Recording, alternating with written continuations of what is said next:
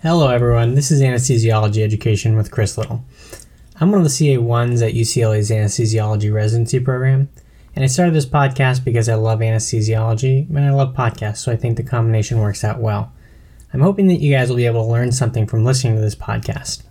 I'm going to be trying out some long format episodes and some shorter format episodes, so leave some comments and let me know what you guys think. In this episode, I'll be discussing non-invasive blood pressure measurement. I'll go over the historical methods and then focus mostly on the oscillometric methods that we use in our automated blood pressure cuffs today. So let's go ahead and get started. So there are three systolic blood pressure measurements that we're interested in. The first is systolic blood pressure, which is your highest blood pressure throughout the cardiac cycle. The second is your diastolic blood pressure, which is your lowest blood pressure. And the third is your mean arterial pressure, which is your perfusing pressure.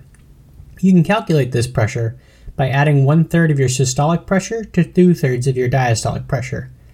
The sum of those two will give you your mean arterial pressure. There's several ways to calculate it, but I think that this is the simplest. The simplest way to measure our blood pressure is simply to first locate a peripheral artery that you can palpate the pulse on. Then, inflate a blood pressure cuff proximal to the pulse until it's occluded. What you do after that is release the pressure in the cuff by 2 to 3 millimeters of mercury every heartbeat, and then measure the pressure at which pulsations are again palpable. Unfortunately, this method only allows you to measure systolic blood pressure, and it tends to underestimate that systolic blood pressure by a significant amount. To get a slightly more accurate measurement, you could substitute a Doppler probe over the radial artery for palpation, but you still wind up getting an underestimation of your systolic blood pressure. A slightly more complex method is to auscultate the blood pressure listening for Korotkov sounds. Korotkov sounds are turbulence within the arteries when there is some deformation of the arterial wall. This method is a little more useful than simple palpation as it allows you to measure both systolic blood pressure and diastolic blood pressure. The performance is similar to the palpation method, but instead of palpating, you'll be auscultating. Once you release the cuff, the first time you hear Korotkov sounds is your systolic blood pressure. The pressure at which you hear your last Korotkov sound is your diastolic blood pressure. This method is unreliable, as Korotkov sounds can sometimes be difficult to hear. Deflating the cuff too quickly can also make the result an underestimation of the blood pressure. The modern automated cuff that we use in the operating room and that nurses typically use on the floor is called a sphygmomanometer. It measures blood pressure using the oscillometric method. This method involves measuring variations in cuff pressure as the cuff is deflated. The systolic blood pressure is estimated at the maximum pressure where oscillations are detected. The mean arterial pressure is estimated where oscillometric amplitude is at its highest, and the diastolic blood pressure is measured at the lowest detectable oscillation. Unfortunately, companies use a proprietary formula to calculate these pressures, which means that they're not necessarily consistent between devices. I'll try to include an oscillometric waveform on the show notes as it's difficult to visualize, but it's easy to visualize, but it's difficult to verbalize. Of the values measured on an oscillometric cuff, mean arterial pressure is the most accurate. Systolic and diastolic pressures are typically derived from that mean arterial pressure using one of those proprietary formulas. The last type of non-invasive blood pressure measurement that we'll talk about today is arterial tonometry. So arterial tonometry measures beat-to-beat arterial pressure by sensing the pressure required to partially flatten a superficial artery against the bone. The brand we typically use at UCLA is the ClearSight, and I'm not really familiar with any of the other ones.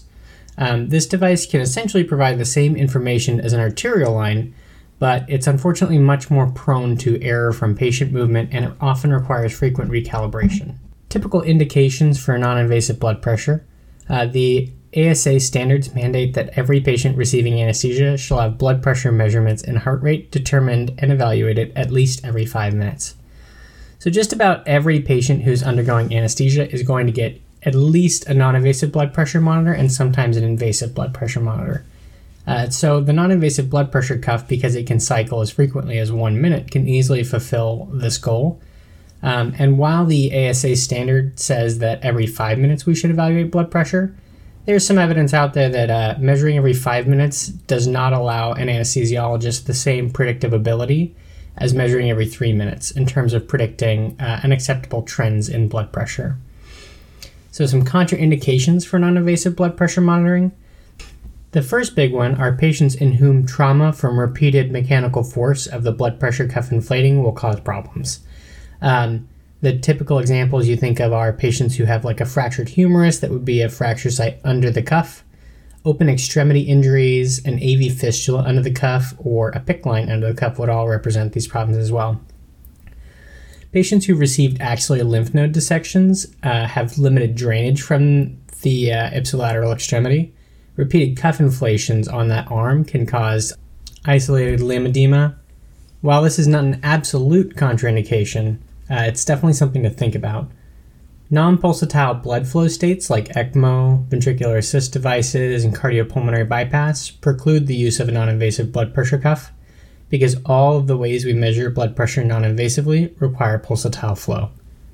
Although it's rare, patients who have very severe burns may not have a good location for a cuff on any of their extremities, and they will require an arterial line for blood pressure measurement. I'm going to go over some common problems with the non-invasive blood pressure cuffs. The first one is that the bladder of the blood pressure cuff is the portion that fills with air, and this bladder is often misplaced, which will cause a problem with your blood pressure measurement. So the bladder width should be 40% of the circumference of the extremity, and the length of the bladder should encircle 80% of the extremity. A cuff that's too small is going to give you an elevated blood pressure, falsely, and a cuff that's too large will give you a falsely low blood pressure. Non-invasive blood pressure height should also be at the level of the heart to be most accurate. A cuff above the level of the heart will measure a blood pressure that is lower than your true blood pressure, and a cuff that is measuring blood pressure below the level of the heart will provide a measured blood pressure that is higher than the true value. Cuff location can sometimes be a hard thing to think about, so moving the cuff peripherally from on the forearm or the calf will result in a falsely elevated systolic blood pressure and decreased diastolic blood pressure, essentially making your pulse pressure wider. Typically the map is the same as it would be if you had placed the cuff more proximally though. So if you can use these other sites, you just have to be aware of these changes. In pediatric patients, the upper extremity is much more preferred than the lower extremity, as upper extremity non-invasive cuff pressures are a better measure of cerebral perfusion pressures than lower extremities. If you have kiddos who are less than 1,000 grams, this disparity is even more exaggerated. In premature infants or infants in respiratory distress, you should use the cuff on the right side of the arm in case the patients have a patent ductus arteriosus, which would make the left-sided cuff pressures unreliable in terms of measuring the perfusion pressure to the brain. Long cases can also promote tissue trauma, even in healthy patients. So if you have a case that's going 10, 11, 12 hours, it may be prudent to change the cuff location every couple of hours, as that repeated trauma can cause problems. And then another complication that I learned about while preparing for this podcast is the radial nerve spirals around the humerus and is susceptible to injury from mechanical compression because it's so superficial. So if you place that cuff so that the distal portion of the cuff compresses the distal portion of the humerus, you can wind up with a radial nerve palsy. So try your best to keep the cuff in the middle portion of your upper arm. I'd like to finish this episode off by covering some review questions, since I think it'll help hammer in some of the major points. So the first one is, which blood pressure can be measured using only palpation? A, systolic blood pressure, B, diastolic blood pressure, C, mean arterial pressure, and D, all three, systolic, diastolic, and MAP. So take a second to think about this, and then we'll answer it here in a second. So the answer here is A, systolic blood pressure. Like we talked about at the beginning of the podcast, when you're palpating a pressure, the only difference you'll be able to notice is when you first get some blood flow returning after you release the cuff pressure. So unfortunately, palpation will only allow you to measure systolic blood pressure. Diastolic and mean you can get from using oscillometric methods, but not from palpation. Okay, so the next question is, according to the ASA, how frequently must blood pressure be measured during anesthesia? A, every 3 minutes. B, every 5 minutes. C, every 10 minutes. D, every 15 minutes. So think about your answer for a second. The answer for this question is B, every 5 minutes. So that's the standard for the ASA. That being said, like we talked about before, it's probably prudent to measure more frequently, say every 3 minutes, which is typical at the institution where I train.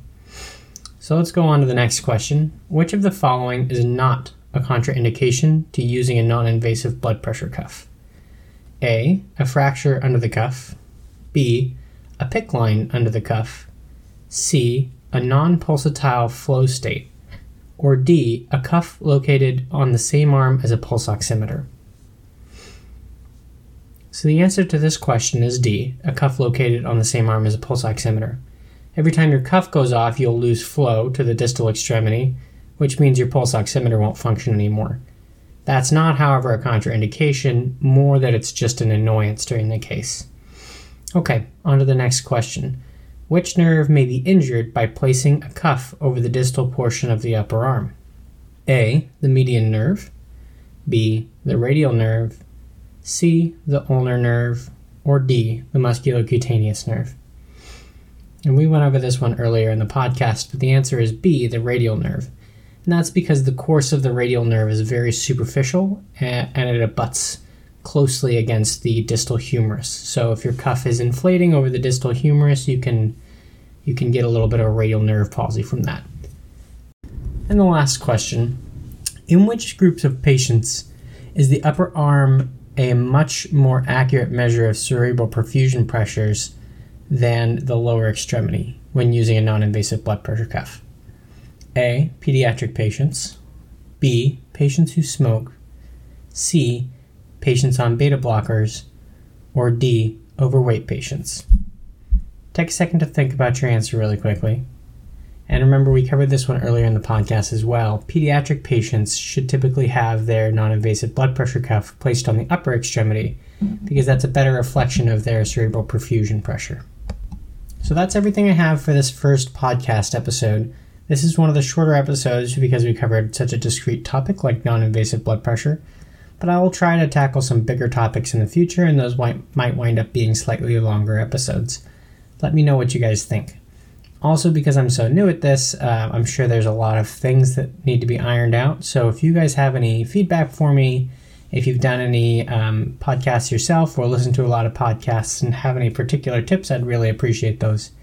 And if you have any particular questions about any particular content that you would like me to cover, I'd be happy to do that as well. Thank you guys for sitting through this first episode, and hopefully we'll come back and do some more together.